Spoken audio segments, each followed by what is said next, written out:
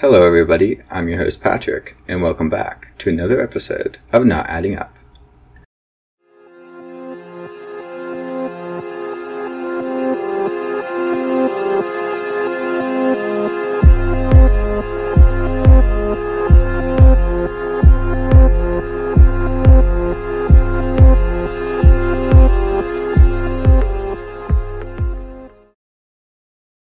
This week I have another very special guest along with me for the episode. I have my father, Tom, to take along on the ride. Thank you, Patrick. Pleasure to be here. I'm excited and, like everybody else, a little bit nervous. Yeah, it's definitely weird. Your first time getting into a podcast and just recording yourself for so long. The only business I really have to attend to before getting into the case this week is that I have a new logo for my podcast, so it might look a little different, but this is the same, Not Adding Up, that you've always known. I practiced and played around with graphic design the past week or so and wanted to do something that fit what I wanted to do a little more, because I did my first one on Canva and it's not the most customizable on that. So this week's case is the tragic death of Debbie Collier. And before I get into this case, this is kind of like a post-editing edition, but I just wanted to give a shout out to Crime on the Record podcast. Those are the individuals who hosted Amanda on their show and interviewed her. So Jason and Candace, thank you for giving Amanda that platform to kind of clear her name and speak out against any unnecessary suspicion against her. So without that show, I wouldn't have had as many sources or as much to go off of to make this episode.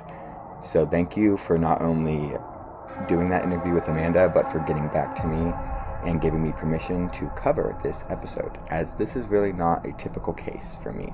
Debbie Marie Collier, 59, of Athens, Georgia, passed away on September 11th, 2022. Born on September 2nd, 1963 in Alabama, she was the daughter of late Eugene and Mary Todd. She was a loving wife, mother, sister, grandmother, and friend. After a long career at Athens First, she went to work at Carriage House Realty, where she found a whole new group of friends. The joys of her life were her grandkids and growing various plants, and she will be missed by all. This is an excerpt from the obituary of Debbie Collier, who was found deceased on September 11th, 2022, in the woods near Tallulah Falls in Habersham County, Georgia. The circumstances leading up to her body's discovery have left police and the public at a loss. And before I get more into that, I want to talk a little bit about Debbie. Debbie is remembered for her Southern charm. A high school friend of her son describes her as, quote, the classic Southern mother. Her daughter Amanda remembers how much Debbie loved to cook, especially around the holidays, and Amanda says that Debbie was full of life and one of her biggest supporters throughout her life. A quote from Amanda: I have struggled a lot in my life. I have had tragedy, and my mom was always there with the right thing to say. She let me know that I was not alone in this world. At the time of her passing, Debbie lived in Athens, Georgia, where she worked in the city as an office manager at a real estate company. She had taken the week off prior to her passing and was supposed to return to work on Monday, September 12th, the day after her body was discovered. So in order to understand what happened here, I'm going to take you back a little. So the week before her passing, as I mentioned, she had taken off work. Not very much is known about this week, or at least reported on. However, her daughter, looking back, notes that she was giving away a lot of items, and this kind of strikes her as a little odd, kind of looking back on it. Amanda said that her mother would share some key intimate things with her on the days leading to her passing. She recalls a conversation where she was joking with her mom about having to go back to work on Monday, to which Debbie replied that she couldn't wait. However, the way she did so seemed depressed to her daughter, kind of just like didn't sit right with her. It wasn't like a joking, like, oh yeah, I can't wait to go back to work. It was like her not hiding the fact that she was upset pretty well. In fact, she had gone to lunch with Amanda and her boyfriend Andrew the day before she disappeared, and she seemed upset, but she wasn't telling Amanda anything that she was upset about. She wouldn't really get into it. And I'm just going to take this opportunity to say that hindsight is always 20/20. So while it's easy to maybe look at Amanda and be like, well, why didn't you do something about it if you thought that she was upset? You're looking at these things and they make a lot more sense after the fact. If you look at it like you're looking at it and I'm looking at it, this woman is preparing for something. Okay, she's getting her life in order. She's getting everything put in the way she wants it to be done. But no. Do you see that in the moment? With somebody who is not ill and preparing to die? You know, if somebody's terminally ill and preparing to die, it's a natural thing for them to do that.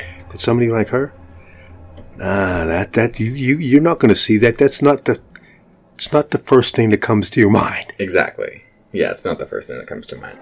This behavior makes it seem like Debbie was potentially suicidal, but it doesn't appear that this is something that she struggled with in the past. So these signs wouldn't be very apparent to her loved ones if it's not something that's been a problem or that she's struggled with. Let me ask you something about the suicide angle. And I don't know a lot about suicide kind of things, but it seems to me that most people who commit suicide don't put their life in order before they do it. If it is a suicide, it's very well planned out. And I see it. You know, I work in the prison system, okay? You will see when some people in the prison system really want to commit suicide, it's planned. They just plan it out. Kind of like, sounds like what she's doing. I mean, it's common for people to give away their items before attempting or committing suicide.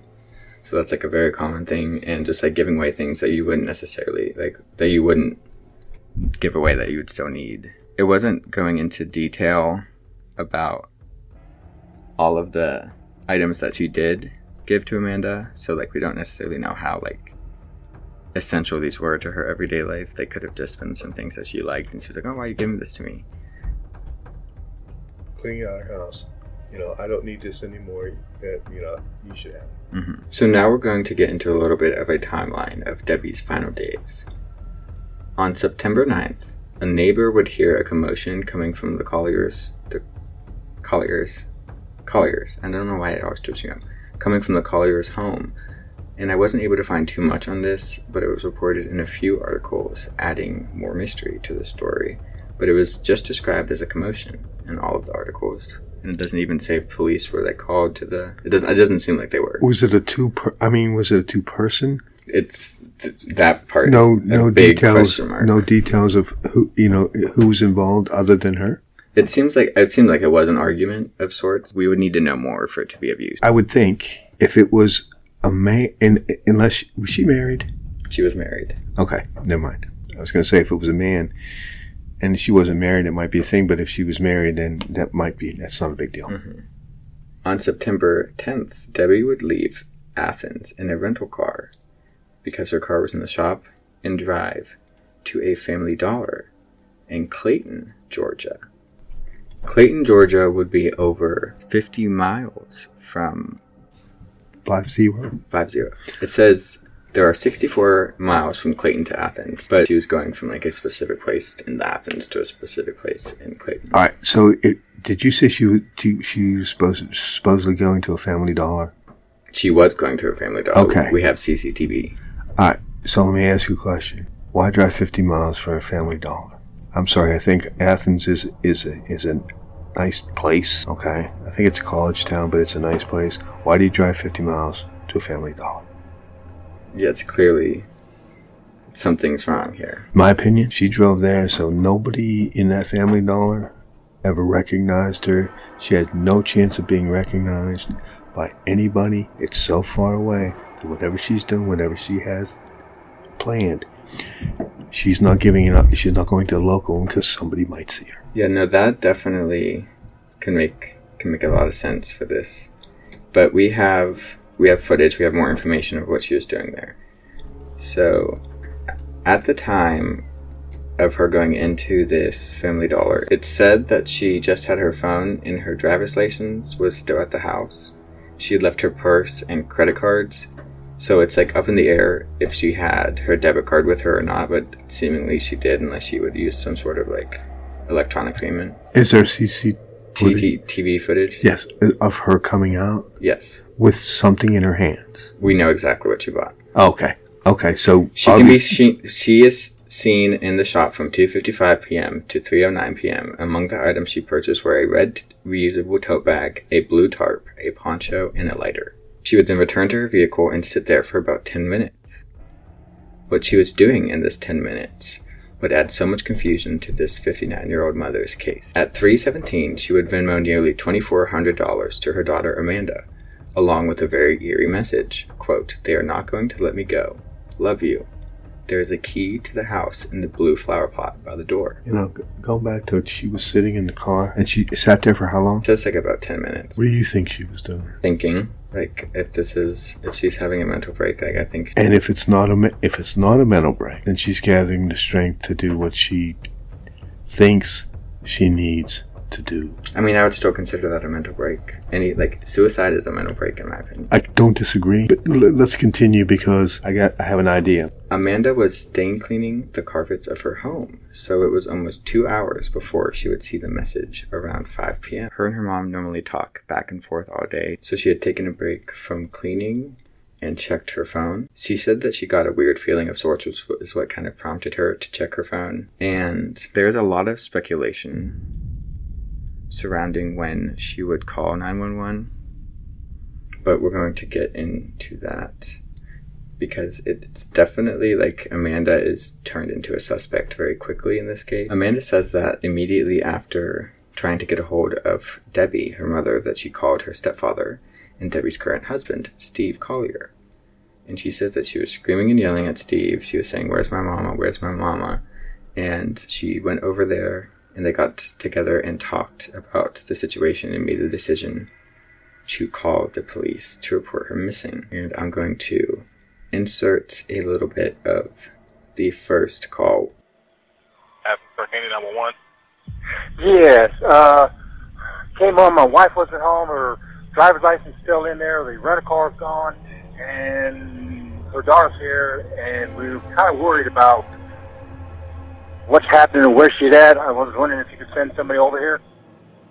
Okay. Do you have any medical issue? Let's say like Alzheimer's or something like that? No. She's 59 years old. No, she has no medical issues like that. And according to her daughter, who went up and her purse is still here with her driver's license. The only thing is the phone is gone, and she sent her daughter a text about 2 hours ago saying they won't let me go. Whatever that means, we don't know. And I've been gone all day parking cars for the football game and all, and that's where we're at. What's your address, sir? So that call is about 5 minutes, and after he asks his address, he gives his address and gives more information, kind of repeats details. But that seems like a very typical 911 call to me. He's confused. He's not overly worried because it's a full-grown woman. No, he's not overly concerned. It's kind of like proper concern because there's a lot of floating pieces out there that don't add up. There you go. That don't add up, and especially if that's not a consistent behavior for me. I leave my phone someplace. I leave my wallet. That's not a big deal. But if somebody does not do that, and it's an unusual behavior, that's a reason for concern. I guess it is unusual behavior because she sent that money. When they say, this is here, blah, blah, blah, her phone's not here, but all this is here, it tells me that if she goes out, all this is usually not here, unless she's going down to the corner market, kind of thing. But there's a little concern because there's too much stuff there that she usually doesn't do. So this call was made the night of September 10th, the same day that she went to Clayton, Georgia. But at this point, we don't know that because she hasn't been reported missing. So the day after she was reported by her husband to be missing under suspicious circumstances, Habersham County Sheriff's Office located Collier's presumed rental vehicle, a black Chrysler, parked off the road near the woods close to Tallulah Fall. A ground search of the surrounding woods quickly turned up some upsetting evidence, and I'm going to give a trigger warning. Honestly, I haven't had to give a trigger warning for the last few episodes because we haven't really had anything too upsetting. Before they found Debbie's body, officers would first find the red tote Collier had purchased from the Family Dollar, just like pieces of it, not the entire tote. Deeper down the woods, they found a partially burned blue tarp, and then they found Debbie's body. Debbie's body was found partially naked with signs of charring on the stomach. She was holding what was described as a small tree in her right hand. And in the weeks following her body's discovery, Debbie's case was very much so viewed and investigated as a homicide. Shortly after police found her mother's van, Amanda Bearden arrived in a hysterical state at the scene. Investigators wrote she started screaming that the van belonged to her mother and that she was just in hysterics. And a lot of people were suspicious at the fact that she got there so quickly, and some say that she might have even gotten there for law enforcement. I believed that she was asked if her mother would have any reason to be in a certain area by one of the police officers or somebody in law enforcement, and Amanda rushed to that area. Either way, Amanda learned of a county where she was potentially located, and she rushed there, and she says that she uses Waze, which tells you where police are. And she saw that there were police notifications near a campground, and she was also headed to a campground. I think that what happened is the law enforcement contacted her and was like, does your mother have any reason to be at a campground in Clayton, Georgia, or a campground in this county? That makes sense because they don't know anything. Yes, and she said, oh my gosh, I'm going to rush to that county and I'm going to look for campgrounds. And she saw a campground, she saw police by the campground on Waze, and she pulled up. That makes sense. A question. I might be jumping ahead, but the stuff that they had, did they test it for anything? Like what were they all used for? Other than TARP, obviously. Other than TARP. So that's a good question, and that's something that the actual investigation isn't really that public. What they were doing, what is known is that she was found on September 11th, and her autopsy was not released until November 18th. So there was all that time where it was being deemed a potential homicide, and they were looking into suspects. They were looking into Amanda. They looked into Amanda and her boyfriend, which we're going to get into. I don't know exactly what they were doing, but honestly, it seems like they were taking it very seriously, and that they were not letting evidence slip through the crack. What I'm hearing is that the information I'm asking about is not available. Probably done because there's a lot of stuff. If I was a policeman kind of thing, it would pique my interest. And I think you're right, because until a case is solved or they determine something, everything's going to be... But see, we do have a conclusion that they gave. We're going to get to it. We were talking about how she arrived so quickly at the scene, and I believe her story 100% and see nothing sketchy about her behavior in this regard. And Amanda reports having a pleasant experience with law enforcement, despite even at one point being a suspect, which, like I said, we'll get into.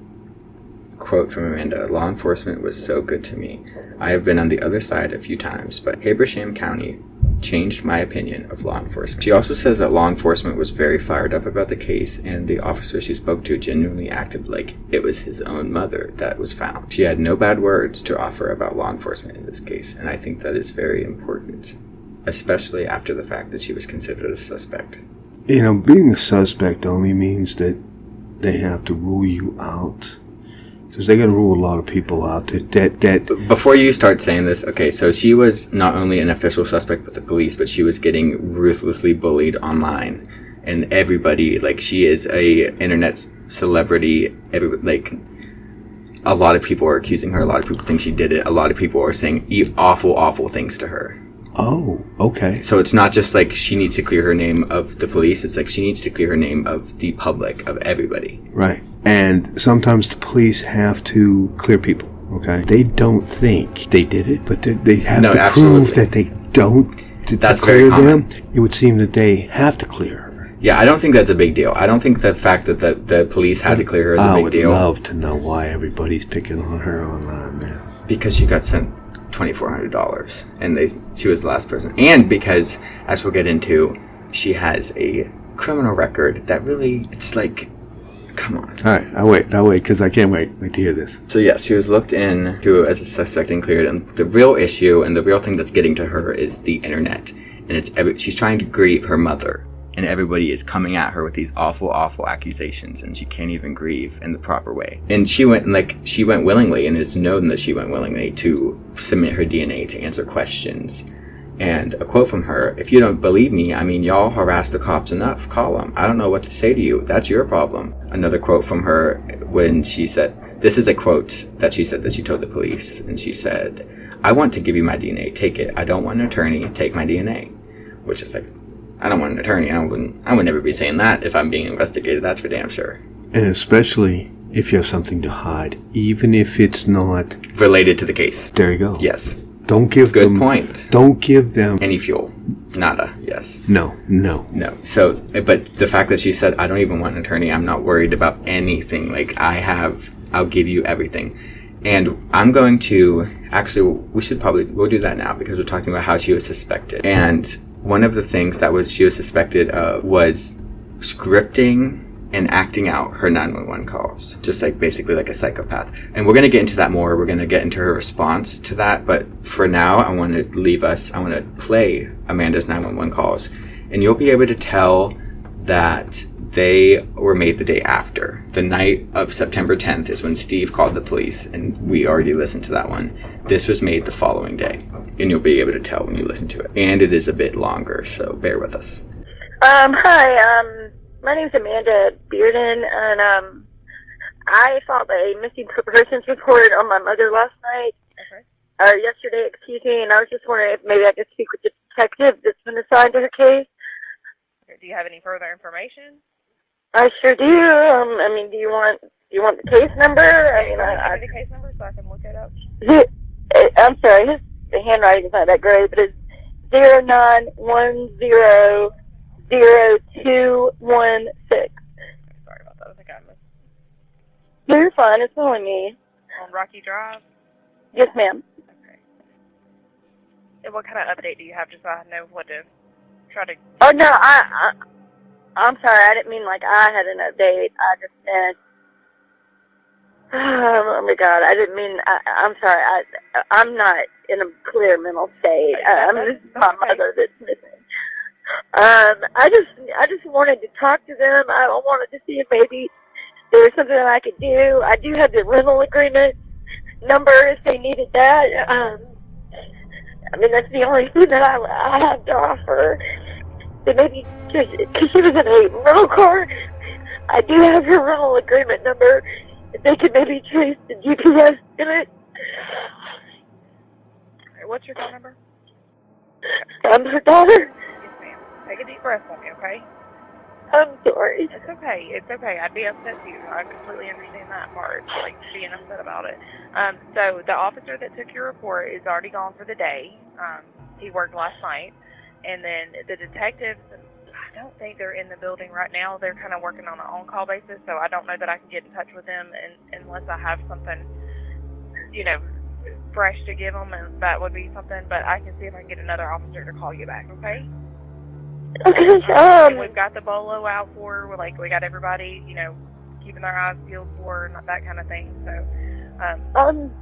I'm not trying to be a smart aleck here or anything, but do I need to hire a private detective maybe? Because I mean, and I'm not trying to be ugly or anything, but I don't understand why I know you don't know everything, of course, but why hasn't what I've asked being done? Like, why isn't the GPS in her van being traced? Do I need a private detective to do that? I'm not trying to be ugly or anything. I know. The most help. Okay, so here's the thing. She's an She's an adult. Right. Okay. So that makes things a little more difficult because people are allowed to leave and go and do things without telling other people. And I know that's not a good answer. I understand that. But that is also, that is also part of it because she is an adult. So it just takes some time also to do these things. And so I don't specifically know what they've done yet or not. I wasn't here last night, so I don't know. But from my understanding, they would be doing everything that we know to do currently. But I will definitely get somebody to call you back, okay? Okay, thank you for talking to me. It's no problem. I'm so sorry. I hate that this is happening to you. What was your name again, sweetie? Amanda Bearden. Amanda Bearden. Spell your last name? Bearden. Okay. All right, I'll get somebody to call you back here shortly, okay?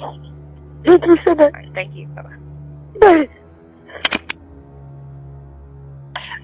Clark County Police.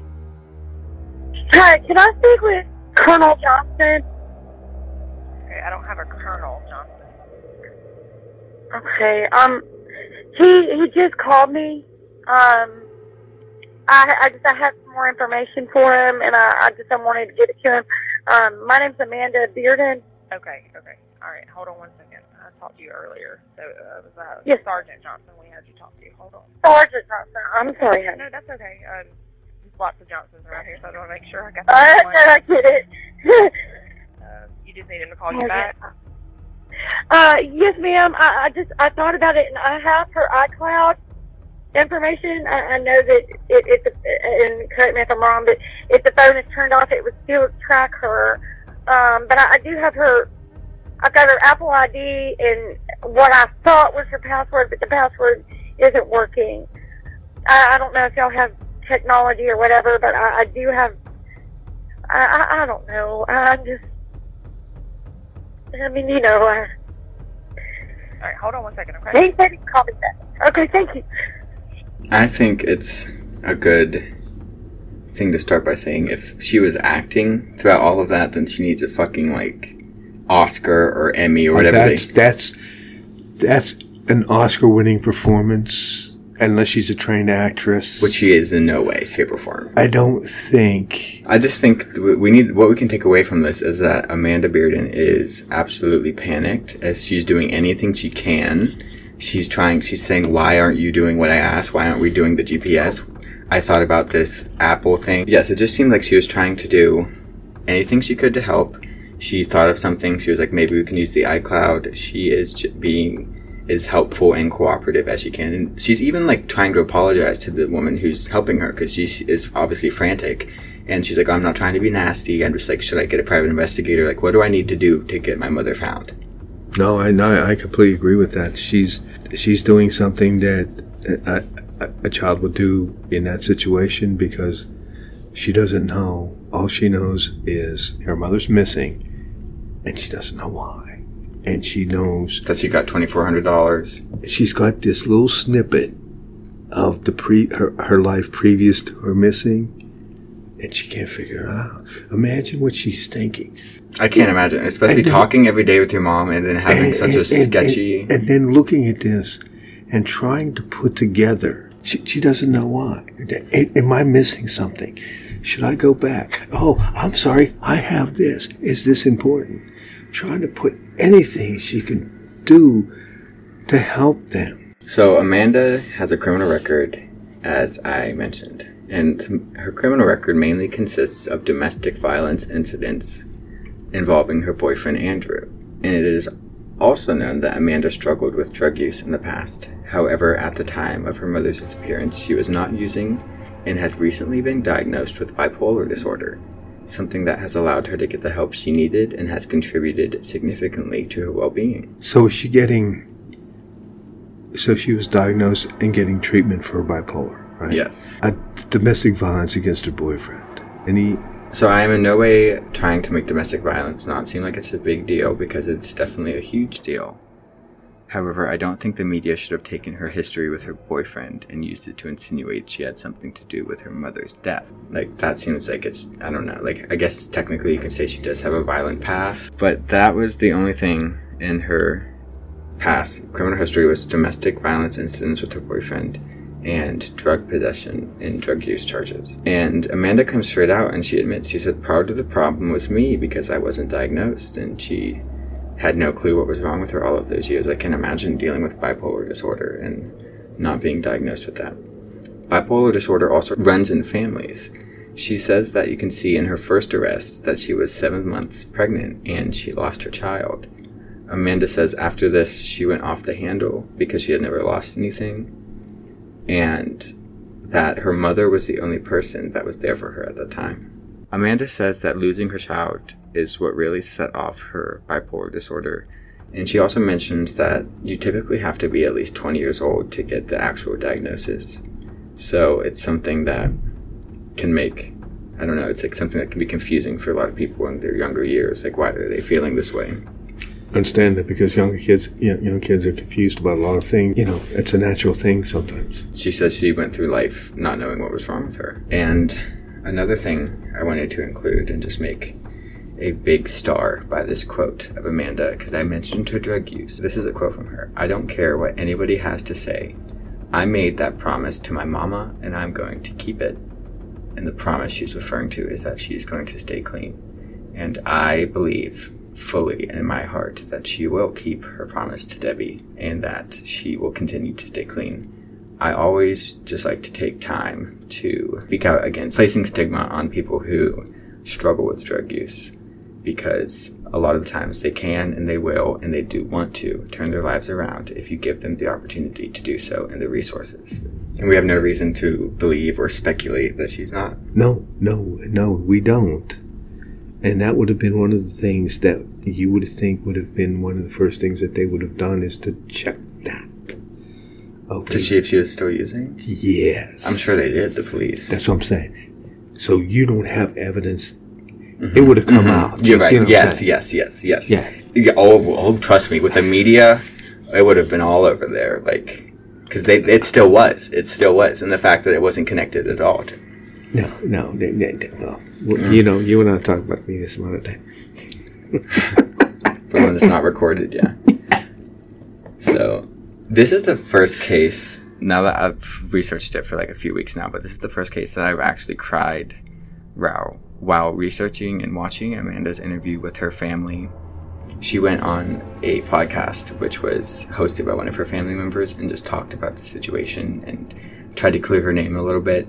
And it really, really just broke my heart.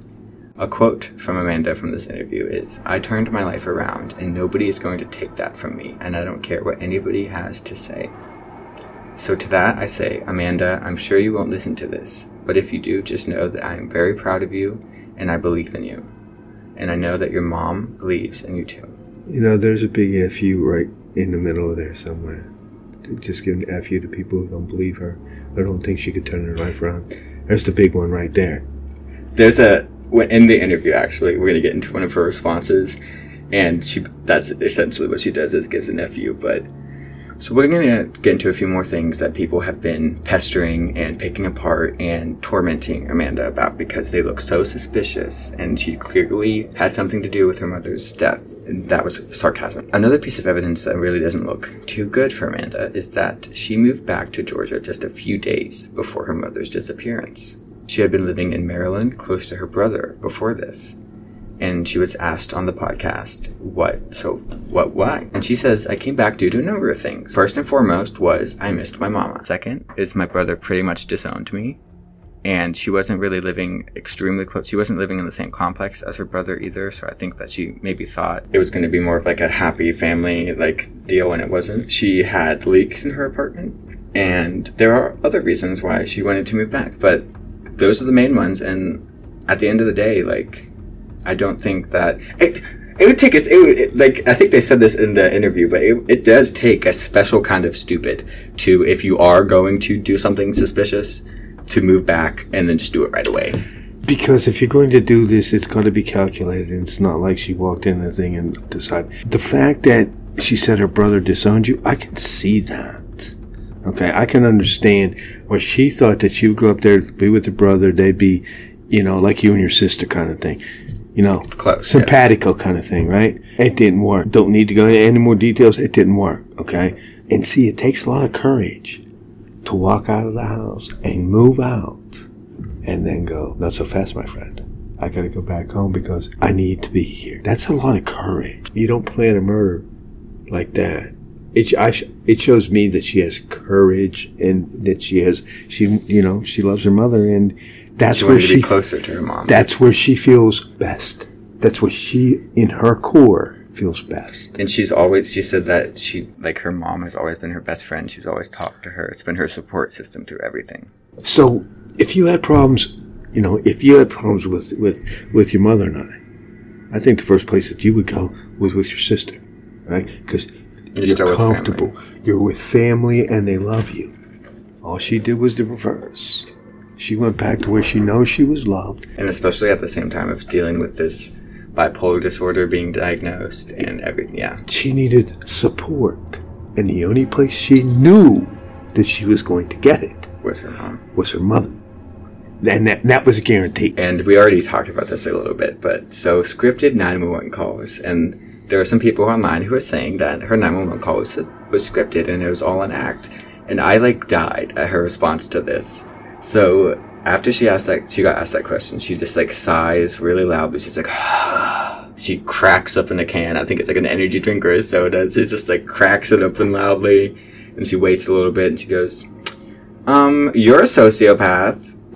Because that's period. Anybody who's gonna look into that and read so far into that and say that about her, I listened to her 911 calls and teared up. I heard a daughter who was panicking and was wanting to get her mom home. There's a thing that I've seen on the internet that it's about the American flag, and people who don't respect the American flag have never been handed one, which means that your son or daughter died in battle. Okay?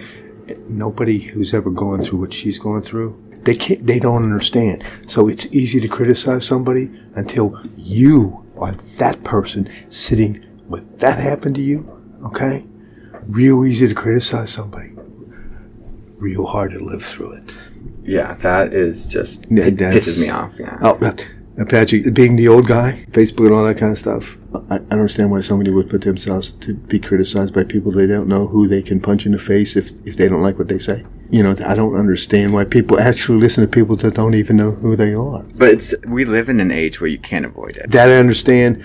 I just wish that so many people wouldn't be destroyed by social media. By people who don't know crap. Okay, but about them. It's easy, I don't know, that's easy to say, and it's an idealistic thing, but whenever you are in a situation where you go viral and you are on news channels across the entire country, it's going to be a lot harder to avoid. And there's people who can get your phone number, there's people who can get your address, there's people who will absolutely harass you. I understand the world. So it's a difference between ignoring a hateful comment and living your life without getting harassed. I understand the way the world is. Again, being an old guy, it didn't happen to me kind of thing, and I just feel badly for a lot of people who suffer unnecessarily, but I understand the world.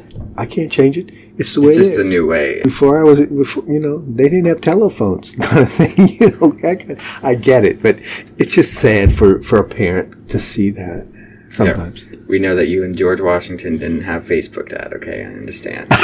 Point made. But Abraham Lincoln and I, we sent letters to each other.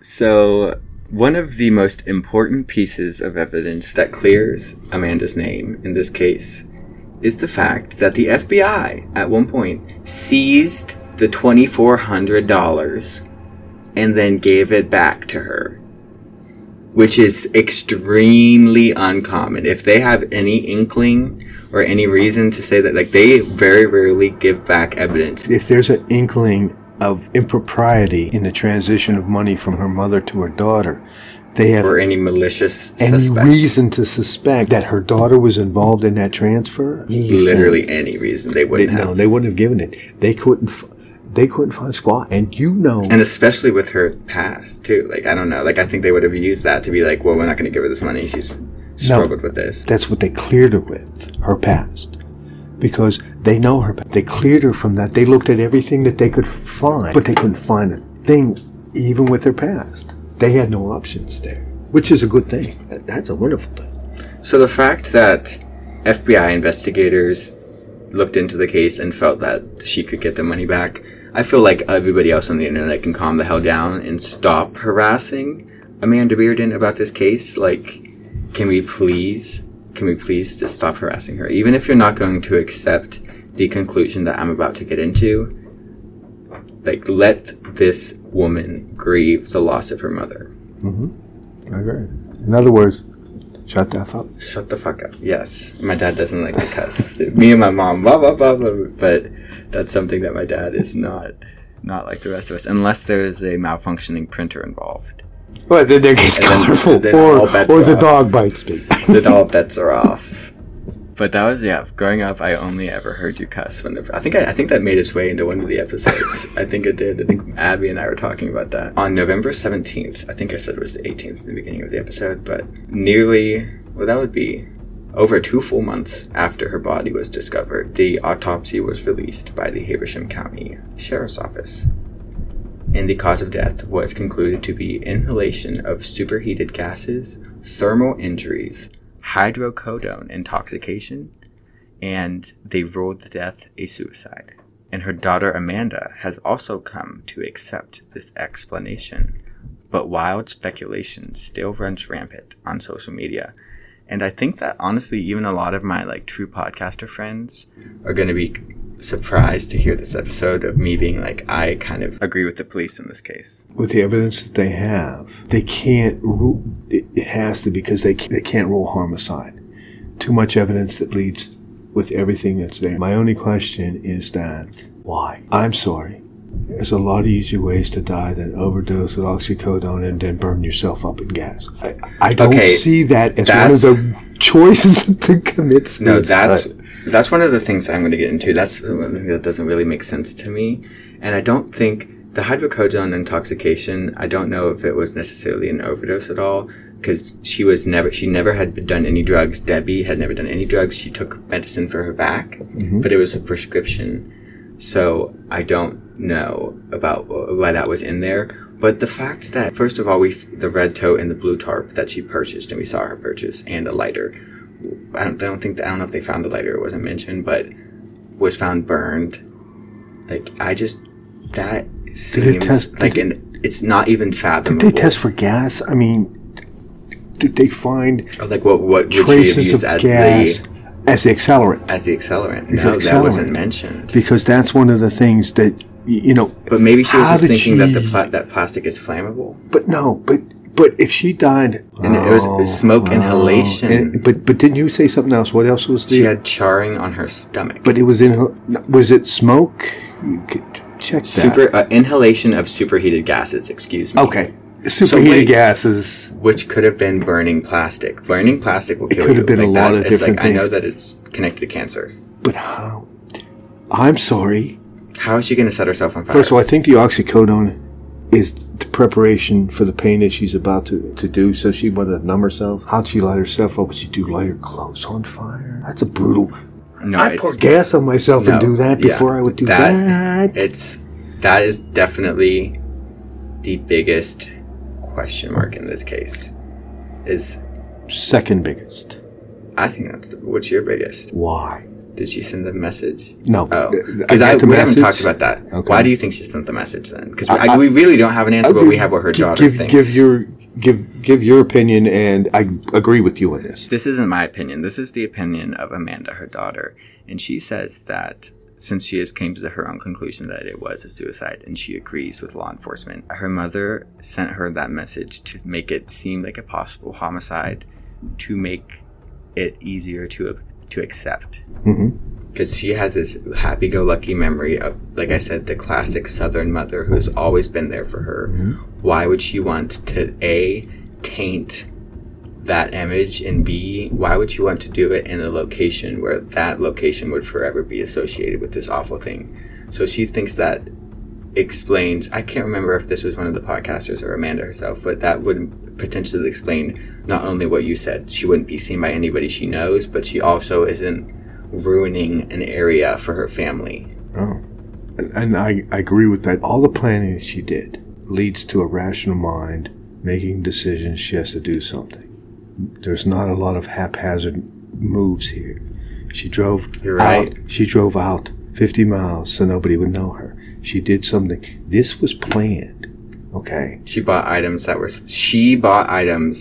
and she was not distressed at the Family Dollar. The employees said that she was not acting distressed. She purchased the item. But my question, and it is a question that will never, ever, ever, ever be answered, is why. What caused you? The only thing that we have to go off of, the only inkling, is the fact that Amanda was diagnosed with PPD and it runs in families, and potentially there was an unchecked mental illness. That's the only thing that I can think. I don't know a lot about mental illness. The only question I would have with that, if somebody does have that undiagnosed, are they still so rational that they can plan the detailed planning? Okay, I see what you're asking. Does it feed into that? If you are suicidal, absolutely. I think that when you're suicidal, you are having in your own mind completely rational thoughts, and I think that you can have this like she did. She planned it all out because in her own mentally ill mind, she needs to do this, and these are all the steps that she has to take meticulously before she can do it. I got it. Because obviously you're never going to be aware. Well, you are somewhat aware, but like you're never aware to the full extent of how much your mental illness is making your thoughts completely irrational when you think they're rational. I can see the person who, if they have that, they think that having that illness diagnosed, treated, or untreated is really going to, being that her daughter was diagnosed, that she's going to see that her diagnosis and her mental illness is really going to put a crimp in her daughter, and it's really going to negatively affect her daughter. I could see a thought process where... So you're saying she would maybe try to hide it to protect her daughter. Exactly. Because and I can see that it also fits into the fact that she tried to cover up the fact that it was a suicide with the Venmo. There you go. She didn't want anything to be known about that. That makes sense. Because this is like typically the part in the episode where we have all the facts and we're making our own theories. And it's like a very dangerous and slippery slope to theorize about an individual's mental illness. And that is really all we have to go on. A few cases ago, we had the Kaylin Lauder case, but that one, we don't have a body, first of all. We don't have an autopsy, second of all. So it seems like it was a mental break or suicide, but we still had more to, I guess, speculate on. To confirm or not confirm what you're thinking. Any theory that you have, no confirmation or denial of that firm. Yeah. Something that I will say that I didn't think about at all while researching it. I'm like, this is why I always have a co-host, because they always think at least one question that I'm like, what the hell? Like, what was the accelerant? What was the accelerant? She had a small tree in her hand, and like, was she like, and it didn't go into detail about how the land around her was. Like, was she burning patches of grass? Like, it won't light up. Like, it was, I don't know how. And I don't know, and believe me, I'm not going to test this. I don't know if you can light grass on fire. No. If you put your clothes on fire, okay. And the other thing is, what was she wearing? She was wearing a jersey. She was wearing a... So I don't know if you could actually... Shorts and a jersey. Because she died from the inhalation, okay, which is, by the way, in fires. That's what kills you most of the time. That's what kills you most of the time. Yes. So, did she... You could have a lot of courage to light your... No. Light yourself on fire? No. I mean, throw gasoline on yourself and throw a match? That's a little different, but just standing there and lighting yourself on fire? That doesn't... It definitely is. It's sick. Yeah. I don't know. It's hard to wrap your head around that for sure. And like, I can't even make it make sense in my own head. But the reason I'm so inclined to go with the fact that the law enforcement that they did the job in this case is that A, that's what Amanda thinks. B, whenever I reached out to the family member, I couldn't get a hold of Amanda directly, but it was the ones who interviewed her.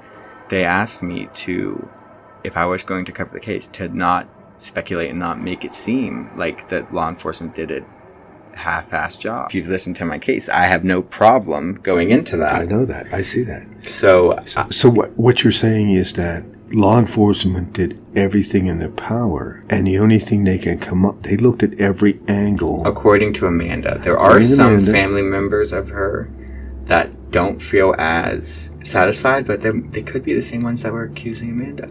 And honestly, it was like, I think it seemed like most individuals in the family, like most family members were like thinking it was Amanda, to the point where the family member that had her on the show was straight up with her, and he was like, I thought you did it. Whenever we didn't have much information and things were still coming to light, I thought you had done it.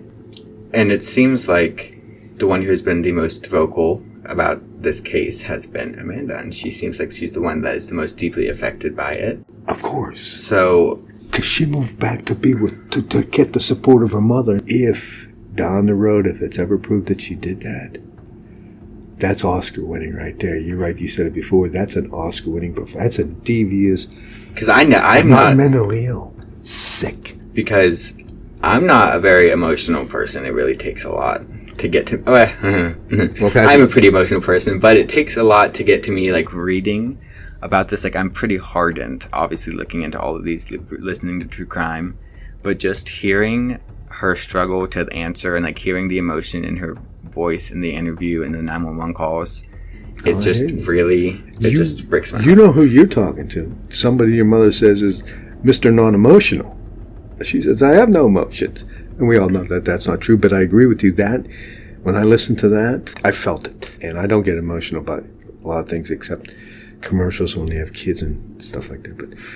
But I'm not an emotional human being, and I look at things, I analyze things rationally in my mind. But yes, I felt the same thing you did. I felt the realness full in body that. chills. I did. It's, if you've ever been in a situation, something simple, you're panicked or you're so emotional and it just comes out in you and you hear it, you hear somebody do it, you know it because that's you. There's it's something, and you've experienced that personally.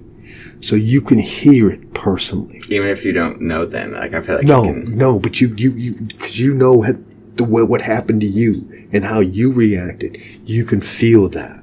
I agree with you. So while I don't have a very concrete conclusion of this case, like I don't know why she did this. I don't know how. I don't know how it happened, but I am inclined to believe that it was a suicide. And if you don't believe that, you are perfectly fine to do so and speculate all you want, but leave Amanda Bearden the fuck alone and let her grieve the loss of her mother and best friend. The fact that she has gone through all of this on top of losing her is just despicable, and it just makes me so mad. Take nothing away from this episode other than the fact that Amanda was not involved with her mother's murder, then with her mother's death, then I will be happy, because that is really why I did this episode. Because technically this kind of adds up. It does, but there's a lot of questions that we still have. Yes, that unfortunately we will never get the answer to. We won't. But it adds up a lot more than my typical cases. Just please be respectful when talking about your theories online regarding Debbie Collier's death. And with that being said, I am interested to hear what you all think. If you disagree with me, let me know why. And I would like to hear more of a reason, just because, it seems like it's foul play, because it really does. It seems like it's foul play, but we have nothing, no suspects. The only thing that doesn't look foul play is the accelerant. Because if it's foul play, I'm using accelerant because I'm going to smoke that body. I guess you're right. That's a huge thing that says that there is no foul play. Because if somebody murdered, they're going to douse her, light her up, and let her go. But that doesn't seem, I don't know, it doesn't seem like a murder. It doesn't. Because if you're going to murder somebody, you're going to do a little bit more damage than slightly burning their stomach. It doesn't, and there's no, correct me if I'm wrong about this, you kind of can follow the timeline. You know, she went there. Now you don't know when I think it's from 3:30 is when we don't know what happened. 3:30 p.m. September 10th. But she committed suicide. She died. She kind of drove there and she lit herself on fire. I'm sorry. Yes. Another thing is, if you're murdering, you're not going to leave all this evidence around there. You're going to take her, light her up somewhere else where they have to find her. Yeah. You know, and you're not going to let her go into a CCTV. You're not going to leave it. You're not going to do all this. Okay? You're going to hide this. There's nothing that leads to. There's nothing that. Other than the fact that it seemingly could be murder plot. There's nothing. The hard evidence doesn't line up with hard evidence, and even comparing it to other crimes. And even the soft evidence would lead you, like I said, you don't lead people down a path. There's nothing to lead people down any path. Either this was a great murder, or it was a suicide, because there's nothing to lead you anywhere. The only thing that I would, if you would, and I don't think this would happen, because I really think it's suicide. If there's everything down, a few years, some other state, some other thing, that you see something similar to this? Oh, yeah, absolutely. Absolutely. If there is a similar body found. Now you're talking about a serial killer. You're talking about a very sick mind who has a great MO, who actually, as you were saying that's exactly what I was thinking, because you said that either this was an excellent murder or it was a suicide. Because if this was a murder, it was a murder performed, like, without a single flaw. By a genius. Yeah, by a mastermind. Because there's, especially now, there's a lot of people, you talk about a lot of people that do the true crime, right? So these crimes are going to be looked at not only by the police, but by people like you and other people who look deep into it and try to find it. So, if it was a serial killer, that man is a mastermind. Or woman. But they tend to be men, but I agree.